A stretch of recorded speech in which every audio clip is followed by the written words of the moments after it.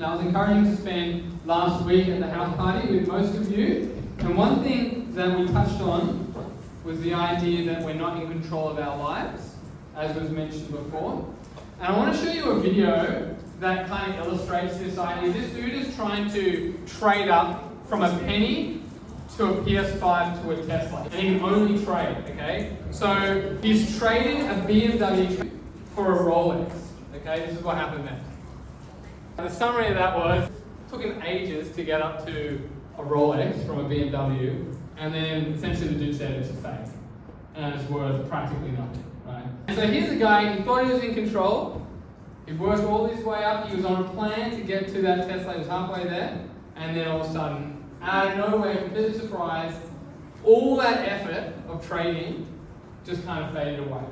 And I think we can make these kind of plans for our lives. We grow up and we have dreams, and we replace the dream of like a ballerina or a firefighter for like maybe an apprentice, a degree, a job, a family, and then we study 24/7 thinking we can get ahead, better life, make that money, and then get the right degrees.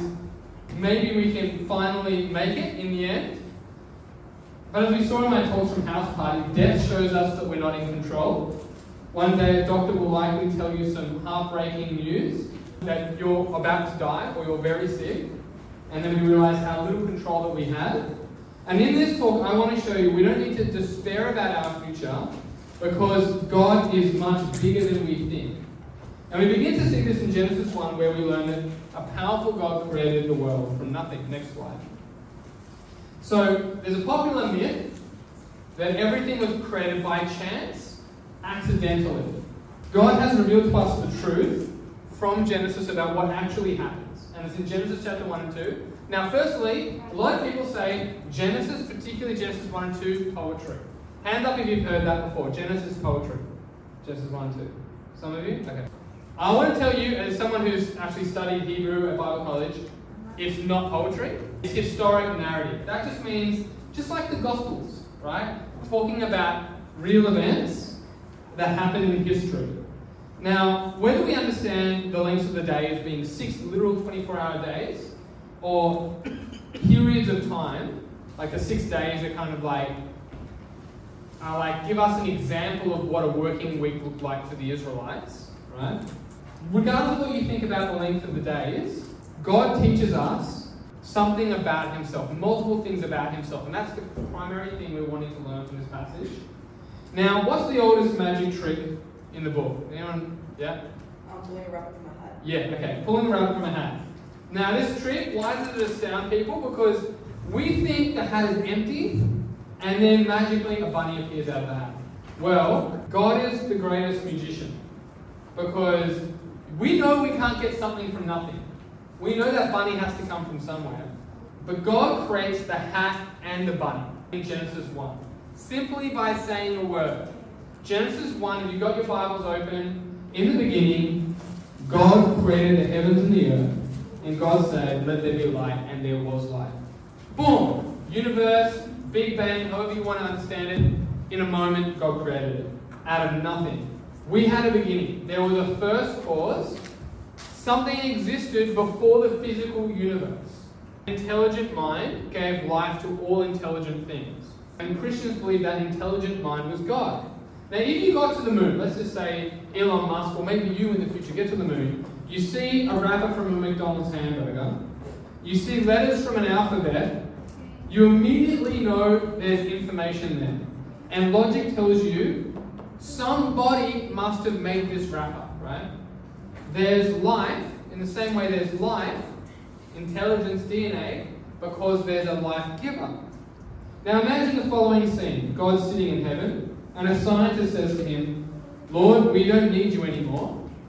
Scientists finally figured out a way to create life out of nothing. In other words, we can do what you did in the beginning. Oh, is that so? Tell me, replies God. Well, says the scientist, we can take dirt and form it into the likeness of you and breathe life into it, thus creating man. Well, that's interesting. Show me, says God. So the scientist bends down to the earth and starts to mold the soil. No, interrupts God. Get your own dirt. The point is, God created everything out of nothing. No one else can do that. Only the existence of God can explain DNA, life, everything from nothing. All we can do is really reshape what's already existing. So creation is a miracle. God created everything out of nothing. The second thing we learn is God is really powerful. If God created everything out of nothing, he must be really powerful. Interestingly, modern science actually came from Christians looking at the world. At the heart of all science is the conviction the universe is orderly, which makes no sense in a random, accidental, chaotic universe that came back by chance. It requires a God who makes laws. C.S. Lewis, who wrote the Narnia series, said, "Men became scientific because they expected law in nature, and they expected law in nature because they believed in a lawgiver." In other words, science came out of a Christian understanding of things. And we see this order all throughout Genesis 1. In verse 2, you've got your Bibles open. "Now the earth was formless and empty, and God gave it order and purpose." We see this in the pattern of creation. He formed creation on days 1 to 3, and I've got a little slide coming up. This group of things may be called containers, where God creates the space or the place of habitation. Then he fills the creation on days 4 to 6. This group of things can be called fillers. These are the inhabitants of that space. Now I want to focus in on how powerful God must be to create an orderly universe like this. In verse 16 we read, focusing on one thing in particular, "God made the two great lights, the greater light to rule the day and the lesser light to rule the night, and the stars. God made the sun, the moon, and the stars, and he put them exactly where he wanted them to be." Now let's just stop and focus in on the fact that God made the sun and stars. Because I don't know how much you've done this when you've read this passage. Imagine the earth is this golf ball, okay? The sun is 1,000,000 times the size of the earth. If the earth is the size of a ping pong ball, the sun would be 15 feet in diameter. The sun is so big, you can put 960,000 earths inside of it. 960,000 earths. That's enough golf balls or ping pong balls to fill a school bus entirely. Now the sun is just one of hundreds of billions of stars in the Milky Way galaxy. Let's just amp it up a little bit. On the screen you can see a star, Betelgeuse. It's 427 light years away from us, twice the size of the Earth's orbit around the sun. So if the Earth was this ping pong ball, Betelgeuse would be the size of 6 Empire State Buildings stacked on top of each other. You could fit 252 trillion Earths inside Betelgeuse. So if the Earth was a ping pong ball, that would be enough golf balls to fill the largest stadium in Sydney 3,000 times. That's big, but the star Mu Cephei used to be called Herschel's Garnet. If the Earth was a golf ball or ping pong ball, Mu Cephei would be the width of 2 harbour bridges end to end. So you could fit 2.7 quadrillion Earths inside that one star. Okay? To give you an idea of 1 quadrillion seconds ago would be 38,800,000 years ago. Okay? Now, that's pretty big, but we can go bigger. The largest star that science has found so far, called Canis Majoris. If the Earth was this ping pong ball, Canis Majoris would be the height of Mount Everest, almost 6 miles above sea level, which is the highest point on the planet. You could fit 7 quadrillion Earths inside Canis Majoris. 7 quadrillion Earths.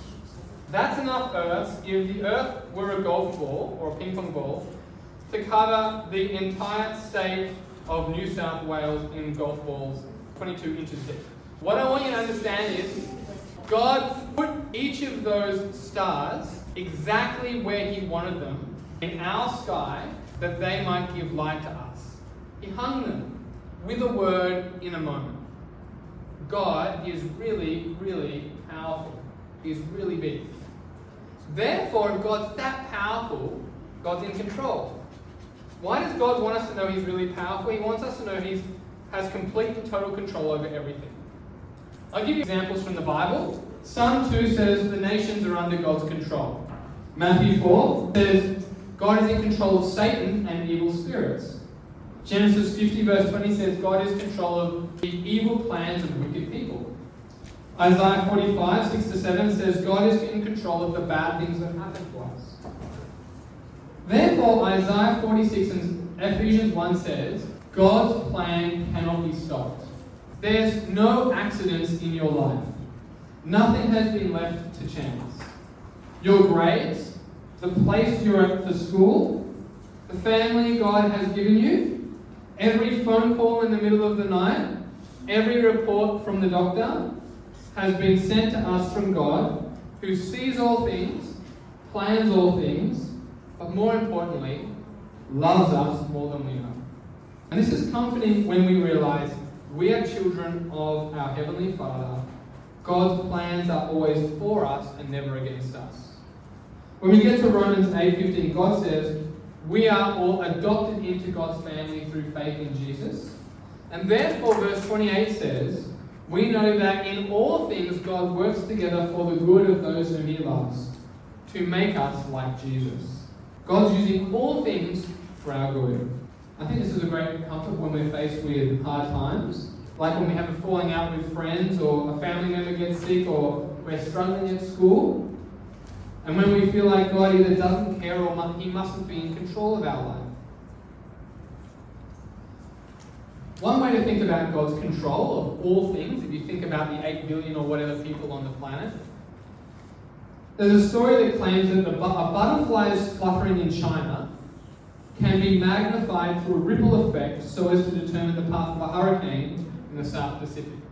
It's called the butterfly effect, if you've ever heard of it before. Yet no one would be able to calculate and predict the actual effects of a butterfly's flight, right? It's too crazy, it's just a butterfly. It's just a small thing that happens. Everyone's going to forget it. But what if everything that happens has ripple effects that God is using to work some greater purpose in our life? So just because you can't see a reason in what's happening, maybe in the hard times in your life, doesn't mean a reason can't exist. How many of you have watched Harry Potter before? Most people. There's a pivotal moment in Harry Potter and the Half-Blood Prince where Professor Dumbledore says, "Severus, please!" Now Dumbledore, surrounded by enemies, pleads for help and Snape kills him. I know. The scene is devastating. Snape betrayals his mentor. But, and this is a spoiler alert, you probably want to cover your ears if you don't want me to spoil Harry Potter for you. It's not until the last Harry Potter book that we realise how wrong we were. Harry finds out that Dumbledore had asked for Snape to kill him when the moment comes because he was dying from a curse. Suddenly we see Dumbledore's plea and Snape's action in a new light, and so it will be on the last day with all our suffering, God's true purposes will be revealed. Much of our anxiety comes from the belief that we must be in charge of our life, we must control our circumstances, but what we find here in this passage today is no. Death puts an end to all our plans, but God is so much bigger than us. He's able to manage everything in our lives. He doesn't take a day off, so stop trying to manage everything. Remember, God's always at work. He cares for us, and He wants to make us like Jesus. Let's pray. Thank you, Heavenly Father, that through Genesis 1 we get to see just how big You are in making the entire universe. But in particular, You made us as the center of Your plans. You love us, and because You're so powerful, You're able to work everything for our good. So help us not to be anxious, but to trust You even in the hard times, knowing that You have a good purpose in the end. In Jesus' name, amen.